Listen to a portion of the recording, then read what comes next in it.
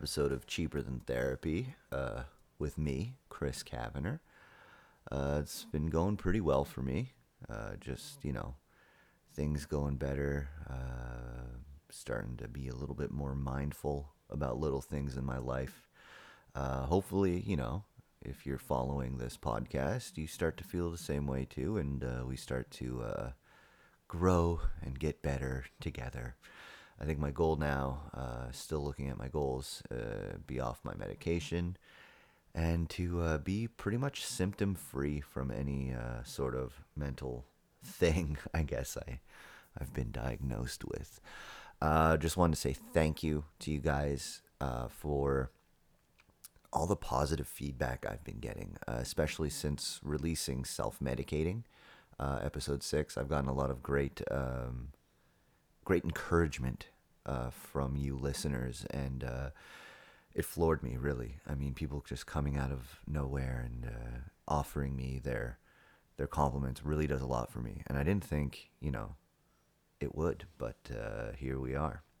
So, like I said, this episode, I was aiming to have a guest on, and as luck would have it, one of my good buddies was able to set up a session with me, and I went over to his place and we recorded an episode, and we kind of just shot the shit, and it was really cool. And his name's Laurent Pitre. He's a actor, funny man, deep person with a great love for art and mindfulness, as it turns out, which was just like a trip to have a great conversation with him. I also got to officially meet his girlfriend, Val, and she was so cool too. So it was great. It's if you haven't gone out of your comfort zone lately, I suggest you do it, because there's a reason why people do these things. Not take a risk per se, but go and do something. It's really cool. And you know what? I've been going and doing something almost every week for just myself. And it makes me a better dad, better husband, better person. I have been going to therapy, official therapy sessions every week for the past, 6 months now. And that's been helping a lot. And also I signed up for an acting class recently. I've been doing this for 10 years, and it's time to just brush up on what I can do and actually do what I love to do. And it's why I thought maybe I was above that because I was a professional actor or whatever, but no, I'm not. I mean, I love acting. I want to do it more. If it costs a little bit of money and I get to do it every week, well, why the fuck wouldn't I? So, there I am. And actually, I'm going to a class tonight, and I'm very excited about it. So there you go. I guess rant over. I've kissed your asses enough by thanking you for your compliments. And I say let's just start this episode, the first interview episode of Cheaper Than Therapy with Laurent Pitre. Let's let her rip and see what it do.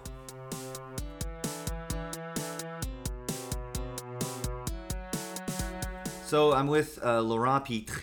Is that how I say it? Laurent Pitre, yeah. Okay, I'm just so English. No, that was okay. great. That was actually good. That's good.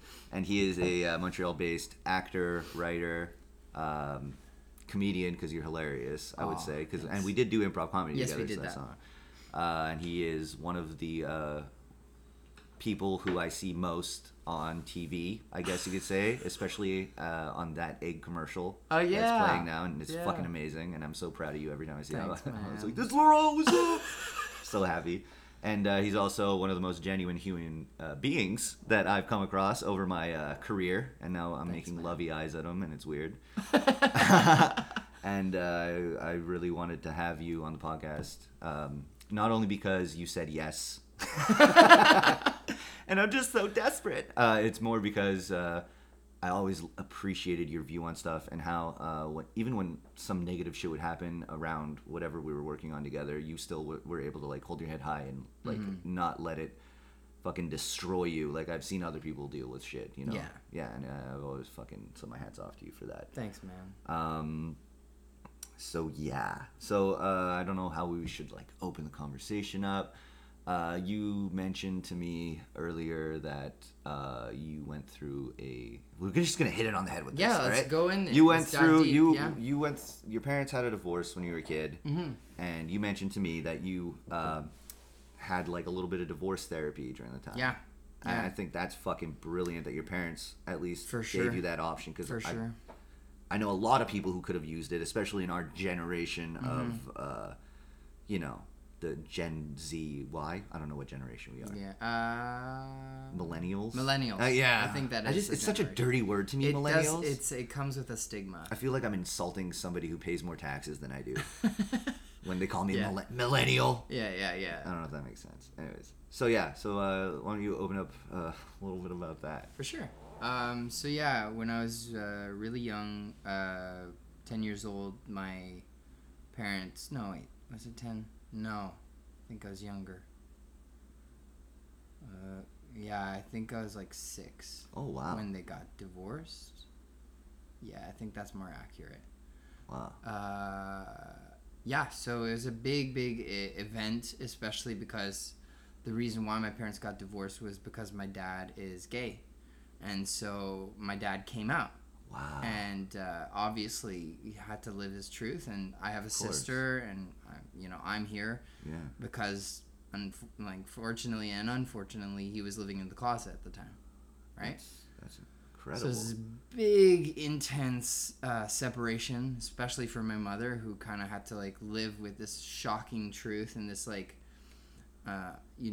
regrettable secret that my dad was keeping because he was also cheating on her, Well, leading yeah. up I to mean, the you can only hide your exactly for so long. your natural Yeah, urge, exactly. yeah. And yeah. so it was kind of a traumatic experience for, the whole family, but, and I'm sure it wasn't at all easy for my dad. And I think it's funny because I didn't feel like I needed therapy for that because at the time I really was actually happy for my dad because I think at a young age I was able to understand that he needed to do this to live his truth. At a young age I was able to figure that out, and I was happy for him, and I got to see him finally with someone like a man and be in love and see that love, and I was like my mind was opened. I was like, whoa, right. wow, love exists on so many different levels with different people in different ways. And I was like, And it wasn't weird for you to be like, because I know my kids, right? I'm trying to put myself in your dad's shoes, so I'm looking at my kids and they see mommy and daddy together. yeah, And then, I mean, I have a 4-year-old son. You were 6 at the time. Yeah. It's a huge difference in for sure. intelligence that they have at that age. But was it weird for you to go from mommy to daddy and then daddy with a boyfriend yeah. and mommy with another guy? Yeah. Because that to me is just something that I don't know. That would be the hardest part of a divorce would be to be moving on with my life. It was a weird thing. For you, I think I very rapidly, and it's a weird shift in my life because I feel like at that age I was able to start. I was able to gain consciousness. It was the first time I think I remember, a lot of my memories come after 6 years old, after that night that they separated, because I started taking care of people. I started taking care of, I made sure my mom was okay because she fell into huge depression. Of course. Which is natural. Yeah, exactly. Yeah. So I wanted her to be happy. So the year that they were divorced, I remember even as consciously knowing, I don't know how I knew, and please don't tell your kids, but I'm gonna do the Santa Claus thing. But basically, I knew Santa Claus was my parents, so I wrote, "Dear Santa, I would love for you to bring home a nice guy for my mom." That's fucking sick. Because I knew that my mom would get this and read it and maybe hopefully feel better and maybe get that guy. And so I'm really, really blessed because, and I think we, at the time we don't feel like it is a blessing, but the blessing was that my dad got to live his truth, and I got a new dad in a sense through my stepdad, Philip. Crazy. Who walked into my mother's life at the right moment, and that was great. Well, I feel like you put in your order to the universe with that note to Santa. Yeah. You know what I mean? A little in a bit, way, yeah. In a way that's you wrote down that vision you had for your mother's Yeah, happiness, and then it just came to fruition. Yeah. And through the magic of Christmas. we can all celebrate. I'm sorry. Okay, wait, but you were saying? But yeah, so it was funny because I think the therapy came a little bit later. I think it was like, especially when Philip came into the equation.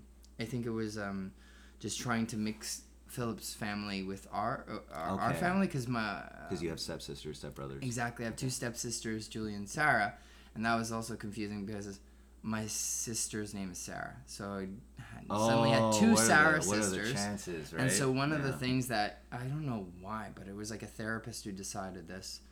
The therapist suggested that my sister Sarah, not my stepsister, but my sister Sarah would take on her middle name so that we could differentiate between the both. The therapist suggested that? Yeah, but for some reason they didn't keep her name as Sarah Elizabeth. They asked her to take on the name Sarah Beth for some reason. Okay. And I don't know why that was accepted.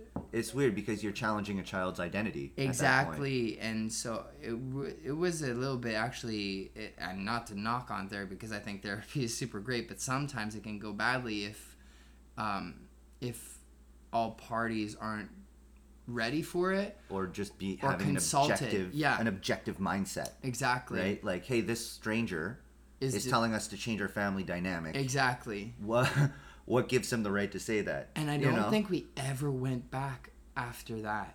Like I don't think we ever went back as a family unit, and it was just decided that her name would be Sarah Beth, and that led to like a few problems, I think, for her and for us, because like, and even to this day sometimes they call her Sarah Beth and it upsets her, of course, like, naturally, that's because not her name, because that's not, and it brings back, I guess, those times where it was just a bit more difficult, Mm-hmm.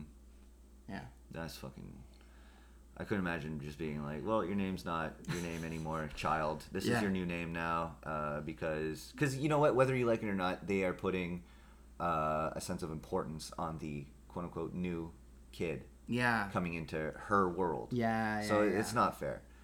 Wow. But that was my only real experience with quote-unquote professional therapy. Okay. Well, I'll tell you right now, I don't believe that is a very professional therapist. No, I don't think so either. I think they might have been well-intentioned, but I was too young to even know what that intention was. Exactly. And the fact that, like, first of all, the stigma around therapy, probably at that time, this is probably, early 2000s, late 90s? Yeah. So the stigma around therapy, like, people used to say to each other as an insult, like, yo, you need therapy, bro. Mm-hmm. Bro. Yeah. Oh, God. So, kind of like to excuse your parents for that is like that's probably why they probably never went back, and then they probably were like, this doesn't make sense. I know that I think both my parents after that did see therapists on their own too. And I think my mom and my dad and even my stepdad have all gone through therapy in different moments in their life, and they've benefited like a lot through that and through the process of being I think able to voice what they're feeling, what they're going through, and maybe develop strategies and trying to cope with all those things. Because it's like, I think one of the hardest things in life is to be a parent, because it's the huge responsibility. And I mean, my hat's off to them.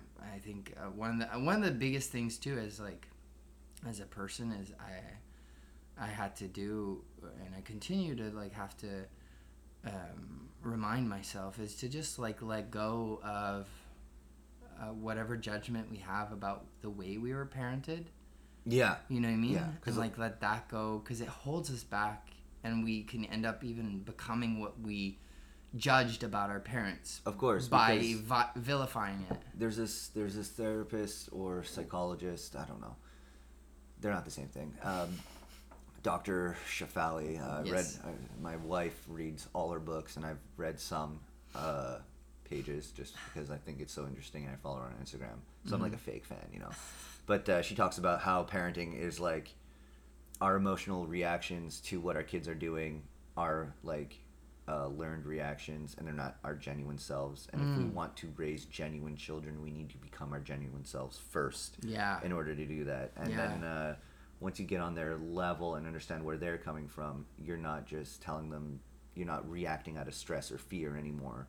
And you start to really have, and we've been like applying that sort of template to our parenting recently. Well, in the past like 6 months. Yeah. And everything has just gone better. Like everything's smoother now. Nice. Yeah, they still have their fits and stuff like that, but now it's like it's really the way the parent deals with the situation that informs, you know, a childhood. You know, because like my parents were good parents because they didn't beat the shit out of us. Yeah. Right. Yeah. So like, and that to them was like that was their level. And, Yeah. But like as a human race, we can only strive to get better. Yeah, exactly. So now it's like now I'm not just gonna not hit my kids, but I'm also going to love them really well. Yeah. You know what I mean? And then anyways. But then you get the whole argument that like, oh, we're raising a bunch of softies who cry on the internet. I don't think so. I think it's, I think encouraging vulnerability and being able to have real talks with your children is, to me, those are the most precious moments that I look back on my childhood with my dad, who would just like, he'd put me in a timeout, but not to. Then he would come and we'd have a real talk, like as human beings, not as like as like almost as equals, like talking about life and that's incredible. What's really going on, and listening to me and being patient, and you know, and as you grow up too, you get these really great conversations with your parents.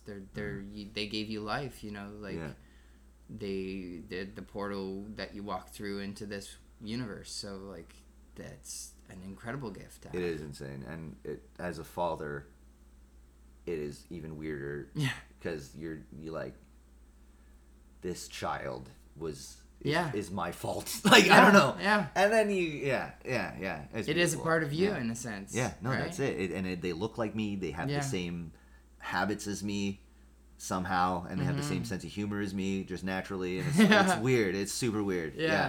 Yeah, it's like you and your spouse or partner, you put your souls together and it mixes and it makes this being that is, whoa, completely your responsibility. Yeah. You know what I mean? Yeah. But also, to be a good parent doesn't mean you have to be together with your wife or your husband. No, not at all. You know what I mean? No, I know. And I a think lot of that's what is so interesting about your situation, because that's such a unique story too. Mm-hmm. Now, I'm not gonna lie.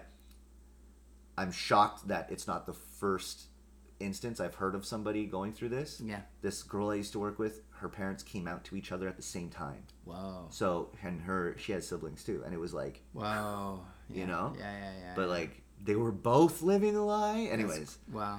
You know, so it's just crazy to me, and like it just shows like how resilient, I mean, I find you to be, because now you seem to have your shit together. Like, out of most of the people that I've met and whatever, to go through what you've gone through and then be able to, as an adult, be as put together as you are. It is a blessing, man. And, you know, it really is the way you were raised that will show a testament to that. Yeah. And I find that so interesting. I think what I'm really lucky too, and I do have to give some credit where credit is due, I had a lot of like surrogate parents throughout my life. I mean, as you might know, you know, Fred Ward was a huge father figure, friend, best friend. And he was like that to a lot of people. Yeah. Fred Ward was a teacher at the Dawson College's professional theater program, and he was like the wisest man I've ever met. Yeah. I never got too close to him because I've always had like an authority problem. I don't know why, but so I never really got in with him. But the moments I had with him, like when he was directing me in like scene work or whatever, were like always mind blowing. And he really taught me to open my imagination by like telling me to go to the Museum of Fine Art and like walk into a painting. You know, like use your imagination. Be with it. Yeah. Interact with it. So many people I know, like Tyler Burke, who's an actor in New York City now, and I went to the same high school as him. He would sleep over at Fred's all the time. Yeah. Like they were fucking friends, you know. Same thing with J. Smith Johnson and Biniam Gurma. They were like totally under his wing. So you got to spend a lot of time with Fred, and you learned a lot from him. Yeah. What was like one of the greatest gifts that Fred Ward had given you? What do you think? Besides like the relationship, I think also the love of writing, the love of writing, and the immense realization that, you know, we are incredibly lucky to be alive and to be actors, to be artists, and how, you know, it's a gift and a responsibility. It's like equal value gift, equal value responsibility.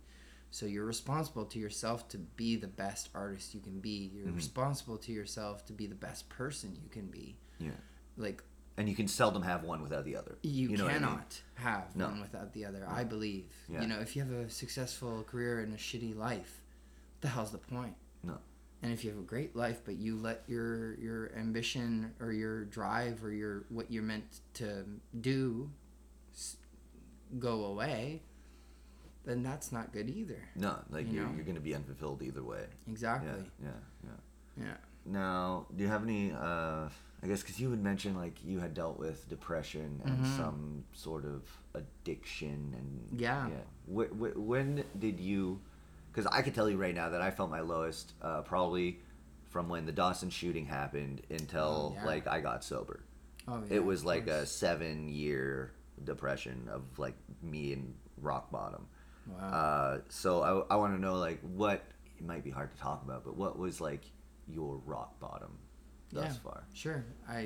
I'd say what a question to ask. I'm sorry. I know, actually, it's funny because today I went to go talk at Dawson Theater, actually, because I went to go talk to the third-year class, great. For Kimberly's career management class. Oh, that's fantastic. And I did open up about, you know, the hardest and the best times of my life, not the best times, but one of the most formative times, and yet one of the most sad and hard times was at theater school.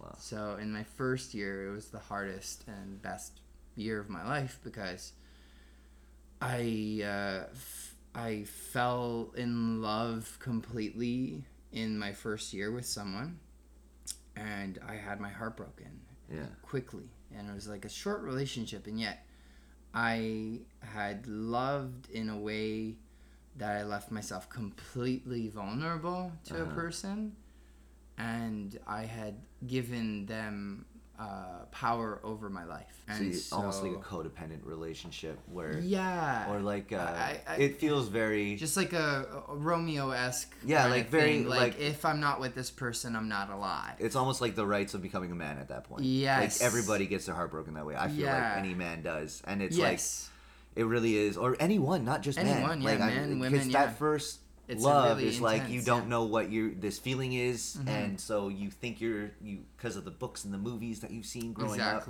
and you're still at that kind of like malleable age. You like really throw yourself into it, and that's exactly And that's fucking rough. It's said about a chain of events that just made me fall into really dark and deep depression that I hid from a lot of different people. I hid from mostly my family. They didn't know I was going through anything. I would just kind of hang out at my friends' places and I'd drink or get really stoned or whatever. And I ended up doing that.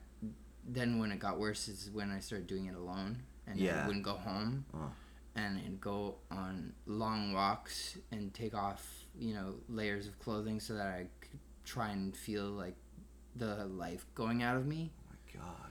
Yeah. And I was just like, I'd be in a party and everyone's having fun, and I would just be pretending to have fun, be like that, and then I'd see the person that I longed for, and I'd just go, okay, I need to go, and then I'd just like write something.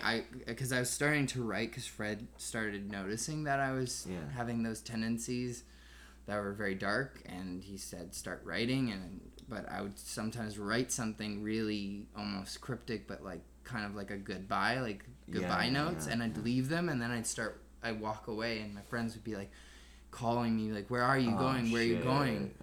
And it was just like, it was just a really bad time, and I looking back on it, I was like, fuck, man, like as sad as that is, it's still it was selfish of me to do that, to like, because I was really falling into the self, into the ego, into the like, my life is over, I should just end it, you know, like what's the point? And what really ended up being the crux of what got me through was writing, because I was able to start writing poetry, and I'd start writing when I'd have a bad feeling or a bad thought, like a suicidal thought or something like that, and I'd try and find the light, like, because Fred said always look for the light, look for the I remember him saying that too. Look for the light, and I would try and find the light by writing all the way to the last two lines, have like a bit of hope, no matter what. Try and find like what's a clever way of finding the hope here, and that ended up actually the poetry sort of morphed into my first play that I ever wrote, which was a play about me, and I've never done it, I've never produced it, but it was a play I needed to write to sort of experience what I was experiencing and understand it from an objective point of view. That's fucking... And see it. When art becomes your therapy, basically. Exactly. Yeah, that's fucking So incredible. I was like... So you were subconsciously building fucking...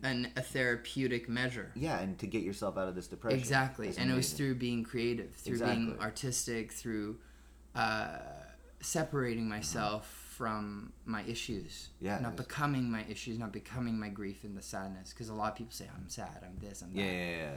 And really, we're experiencing sadness, but we're not our sadness. No, exactly. You are not your emotions. But a lot of people don't know that. They don't. They don't even know how powerful those words are. And to repeat to yourself and not write it down, because if you write it down, you see what you're doing to yourself. Yeah, exactly. And it's also not just floating around in your head anymore. Yeah. It has somehow escaped you. Yeah, exactly. Whether or not it's a little bit or... Yes. It doesn't... you can't just be like, I'm fucking fundamentally depressed and write that on a paper and then you're not depressed anymore. That's not how it works. But it starts to leak away after a bit. Definitely. Dude, that's fucking brilliant. Yeah. That's amazing. Yeah. Because you did do a play, Little Charming. Yeah, that was a while after the whole dark period. When you're showing me this... I went back into the trauma of divorce and tried to see it from a child's perspective. Wow. I wish I never caught that show because I do not do anything. I have been changing diapers for the past 5 years. It's all good. No, I'm not sad about it, but like I really wanted to see it. And then didn't you just like remount it up north somewhere? I did it in Nunavut last year. And it sound like it's Saint Gat. Yeah, no, you did it up north. It's a little far. But they really, really liked it. It was an awesome show to do, and they even brought me back this year where I created a whole new show too. What? So that was really fun. That's fucking amazing. I know. What was the show that you did? It was called Circus Fantasticus Invisibilus. It was an invisible circus show. So, I'm from just that, I'm getting the idea that you did a lot of mime. A lot of mime, a lot of physical theater, a lot of clown, a lot of improvisation. Wow. Stuff like that. And you're so good at that. Like, even doing improv with you. Oh, God. Yeah, that was a blast. Because we used to do improv together to our listeners. We did Whose Fuck Is It Anyway? That's literally what it was called. And then was renamed the Wild Fucking Improvisers in Action. What the fuck? How do you come up with the same acronym but change the words? And that's Kenny Struhl right there. That was Kenny Struhl. So amazing. But yeah, anytime we got to do a scene together, I was always super hyped because I'm like, okay, Laurent's coming on. The scene's saved. Doesn't matter if it's gonna be good; it'll still be funny, and that's all I can worry about. Yeah, it was a blast. And you always had these great characters and great miming and great, like you said, clown work. I guess. Yeah. It's fucking fantastic, man. Always very clever too. Somehow they just emerge. They emerge in crazy ways. I think it's maybe the cartoons that I watched when I was a kid, or even the Mind movies that would play. These characters that I would talk to and be with and create. It's improv is the craziest art form. I think it's one of the best art forms. It's adrenaline junkie shit. Yeah. I think because you literally go out there, you stand in front of an audience, you have nothing to work with except for a shitty suggestion from one of them, which is always something like semi-topical, semi-terrible. And be like, Rolaids! And you just walk out in front of this audience who just challenged you to make them laugh about Rolaids. And you come up with something. It's fucking insane. Yeah. But I think because you're an actor and you're a good actor, your strong point was always to fucking come up with like a very heavy character that had choices and everything was deliberate, and then From there, you're fail safe, right? Because if they're not going to laugh at the content of your Rolaids joke, let's say, they're still going to laugh at the character. Exactly. And that's kind of like an improv hack that I think a lot of people I've worked with and a lot of improv I've seen, they lack, and it's almost, and that's when a scene goes bad. Yeah. Because you're not making a strong choice character-wise, and you're not making an insightful or clever statement about the suggestion. Yes, exactly. Right? And, yeah. And but you always had both, man. Thanks, man. Give me some props right there. Yeah, man, that was great. That was some fun times. That was good. That was in between my my first and my second son. That's when I could still get out of the house a bit. Yeah. That's fucking crazy. That was great. Oh man, I feel like I just stroked your dick about improv. Oh no, hey, thank you. That was great. No, honestly, I think it's nice to hear that I did well, but I mean every time I start a scene, whether it's in improv or acting, it's like you start over from scratch. You're beginners, you know. Yeah. I've done, last year I started doing Montreal Improv and I started at level 1, and I was like, I love working with people who are at different levels, because you realize you're not better than anyone else. Yeah, it could be someone's first day. Exactly. It could be someone's first day and they have good scenes. Yes. And you're just like, well, this person's so naturally talented. But I've been working at this for years. It's not fair. It's authenticity and being in the moment, I think, and that's the element that I'm working on the most right now with my improv. It's like, yes, I can do characters easily or they come naturally, but I love just being present and seeing what others are gonna bring, and then just how can I feel what they're bringing there too. Yeah, well, that's the idea of being in the moment, right? Yeah. And that's an acting tool as well. Because I feel like if you practice that muscle of being in the moment, now when you go and do a scene or an audition, you're gonna be better at it because you've worked that muscle out before. You understand it a bit better. Like your performance, no joke, in that egg commercial. I swear to God, it's fucking amazing. Oh, thanks. It's like this character realizing he's like got this like Freudian perversion. Yeah. If you haven't seen the commercial, it's Laurent and someone sitting. Is it your Hortense Bamas? Yeah, she's a phenomenal actress. Never seen her in my life. She's great. I don't understand the French side. But they're fucking... Anyways, this is just this really brilliantly acted little story where he goes, you're weird, you're putting, what, hot sauce on your eggs or something? I'm saying eggs for dinner? Oh. That's weird. Yeah, and then she goes, your girlfriend looks like your mom. That's weird. Yeah. And then they cut to a shot, and it's no joke, like, spitting image... 2 redheaded women making some food, laughing together. Yeah. And then it cuts back to your face, like, uh-oh, I'm fucking weird. And then it just ends, and it's like, eggs, eat them. Eggs, yeah. Honestly, I've heard so many people being marked by that commercial. I'm like, wow, like that's some really good. It's a bold choice for a commercial too, because it's like, it's a big. You're telling statement. People. Yes. You're telling people. Yes. Who eat eggs. Yes. That they also fuck their moms. Yeah. You know what I mean? It's wild. I mean, anything to sell some eggs, man. Like, I'm all for it, you know. Is there an English version of that? There is. There is? There is an English version, but I've never seen it. I've never seen it. I haven't seen it either. It's because French people are just more in touch artistically that they'll see that, they'll go like, haha. For English people, I feel like this is where the separation starts, right? But English people will see that and literally think what I just said, like, yes. What is this egg commercial about some guy fucking his mom for? Yeah. And then they will like just not even. Well, there is a lot of hypersensitivity in our art form, but also even more in commercials. Right? Yeah, exactly. Right? Well, commercials you have to be corporate. You literally are picked apart. Your costume, everything. You probably shot that fucking scene all day. Yeah. Right? Yeah. But on like a real film or a TV set, you would be you would have been like a page and a half, not even. Not even. Yeah. Exactly. It would have been done. Yeah. Like I've done a lot of commercials too, and I know that is super weird. And like even saying like the wrong thing sometimes. Like you have to stay exactly on book because like legally they can't say this or that. Yeah. Or certain words. Yeah. It's never hard or whatever. I remember one time I was doing this commercial and I was supposed to be SOC, right? And I said something because like the other actor was improvising. Ah. It was Gregory Charles, right? He's Oh, like a yeah, famous. yeah. And I was like doing the air guy. Oh, and yes, yeah, I it remember was like that commercial, It was yeah. a casino commercial. It ran in English and French, but that's why I couldn't say anything. Right. Right, because if I said something in English or French, right, they couldn't even have it, right? Yeah. Because they were just shooting it one way from my Yeah. side, and they were just like, stop talking, and I'm like, oh, he asked me a question, okay, but because in my head I'm like, whatever, they just won't use this fucking take. Exactly. You know what I mean? Yeah. But like the other reactions they could use, but no, don't talk. And I was like, oh, okay. Like I guess they were, but whatever. Always on those sets, people are operating out of fear because the client is there. Oh, definitely, yeah. Everybody's It's high tension. Yeah, it is. It is. The amount of dollars in every minute and every hour, expensive. Yeah, you don't want to be late because if you the actor are late, you push. Nobody can do their job without you because they're there to fucking you're telling the story, right? No, yeah, never. But be late. I mean, any job. Yeah, never on be that late. set, you know. Yeah, just don't be late to your McDonald's job either. Don't do it. They can't get their You'll money. rise the ranks. If you show up like 15 minutes early before each shift, you'll be manager within a month. Even doing that in restaurants, I Yeah. show up 15 minutes early and people will think I'm like some kind of professional god. Yeah. And it's like, no, I just like I wanted to come here because I needed to take a deuce. Yeah.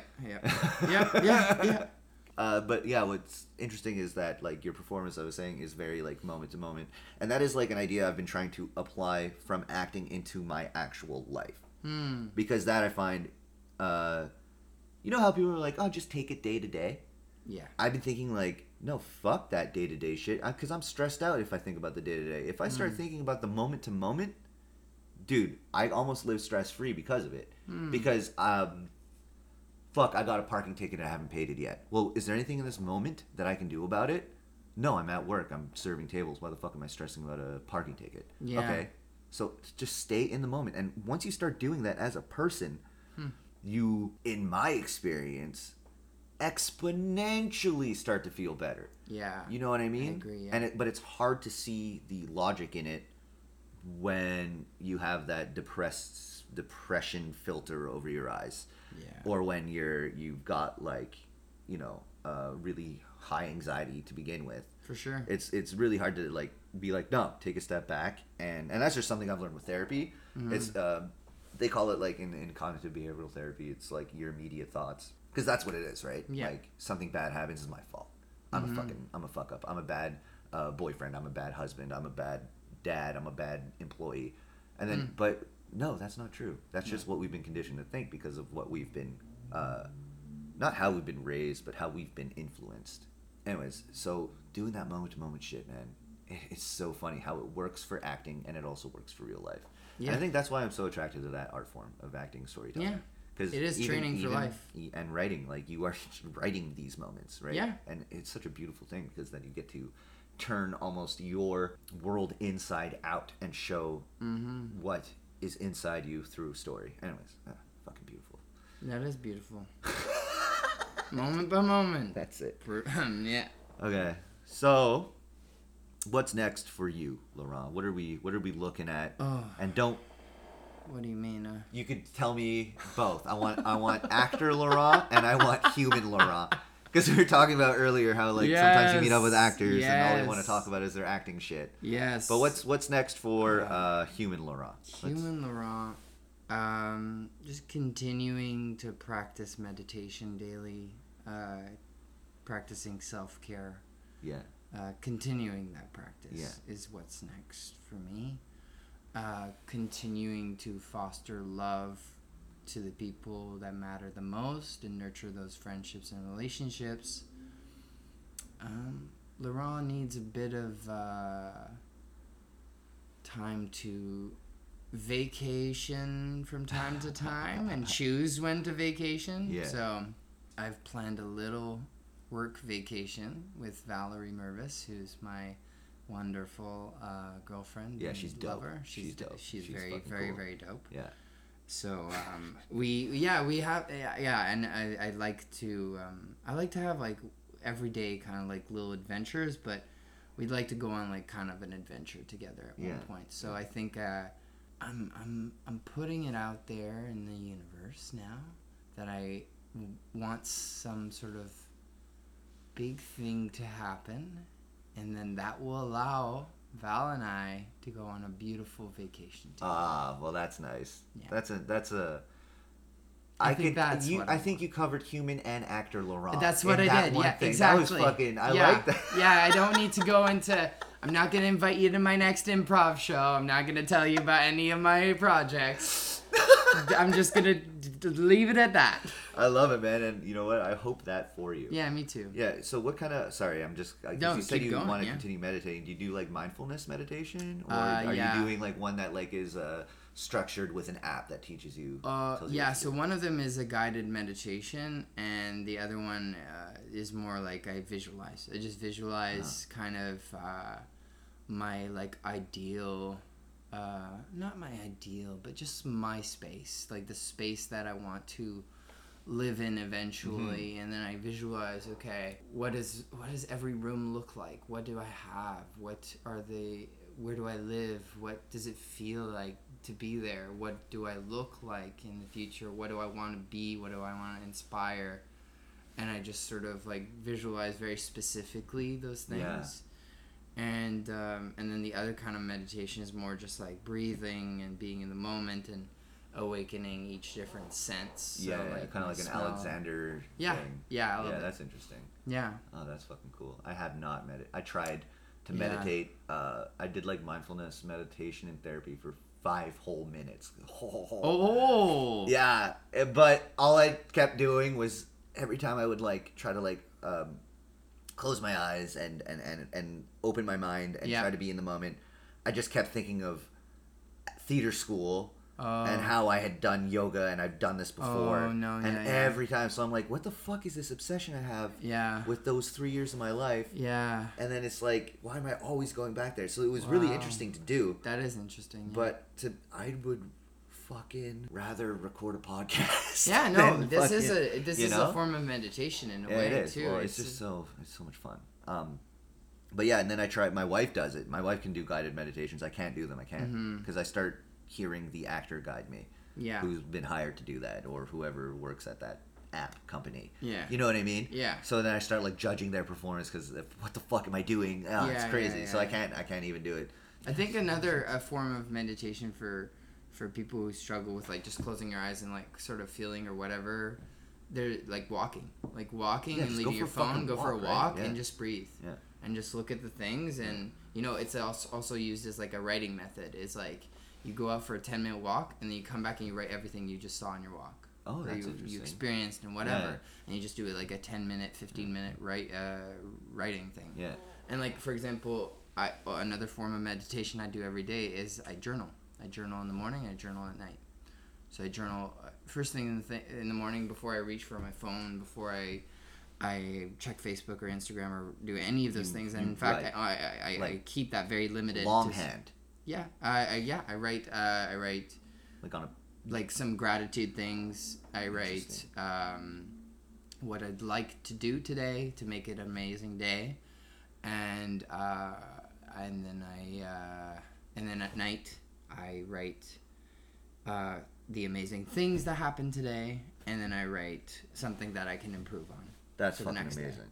That's fucking brilliant. And imagine like you do that like just for a week, and you're gonna be like, whoa, I realize what I'm doing in a day. Yeah. And you start to create this habit of just mindfulness without having Straight to up. like sit or meditate for an hour or 3 or whatever. Straight, and it's totally. I just listened to a podcast, and they were talking about how important writing your goals down is. Yes. And I've never done that. Ooh, and also Isn't that crazy? Also, Like- the journaling thing in the morning, I write down a statement of affirmation. So I affirm what I want to do and be every day, and it's like the I same am Laurent, sentence. I am this. I am. Yeah, okay. yeah. And it doesn't feel like I thought it might eventually feel like a robotic thing and like, ugh, why do I have to do this? Yeah. But like writing that statement out goes like, wow, I know exactly what I want to be every day, instead of like I have like the feeling I know what I want to be. Yeah. But if you never clear it up for yourself, then you're kind of just wishy-washing through life too. That's something I can totally agree with. Oh my Right? god, I'm probably gonna take that tip. Try it. That's fucking I crazy. recommend if you want to get started. If you, if you have a few dollars to invest in it, it's the 5-minute journal. Okay. It's called the 5-minute journal. And so literally it gives you the structure so that you can sort of not have to write down I am grateful for. It already has like I am grateful for. Oh, and it's kind of like fill in the blanks. Exactly. Oh, that's interesting. Yeah. I had this thing called the anxiety workbook that I tried to do, and I was just not comfortable enough with myself to do it at that point.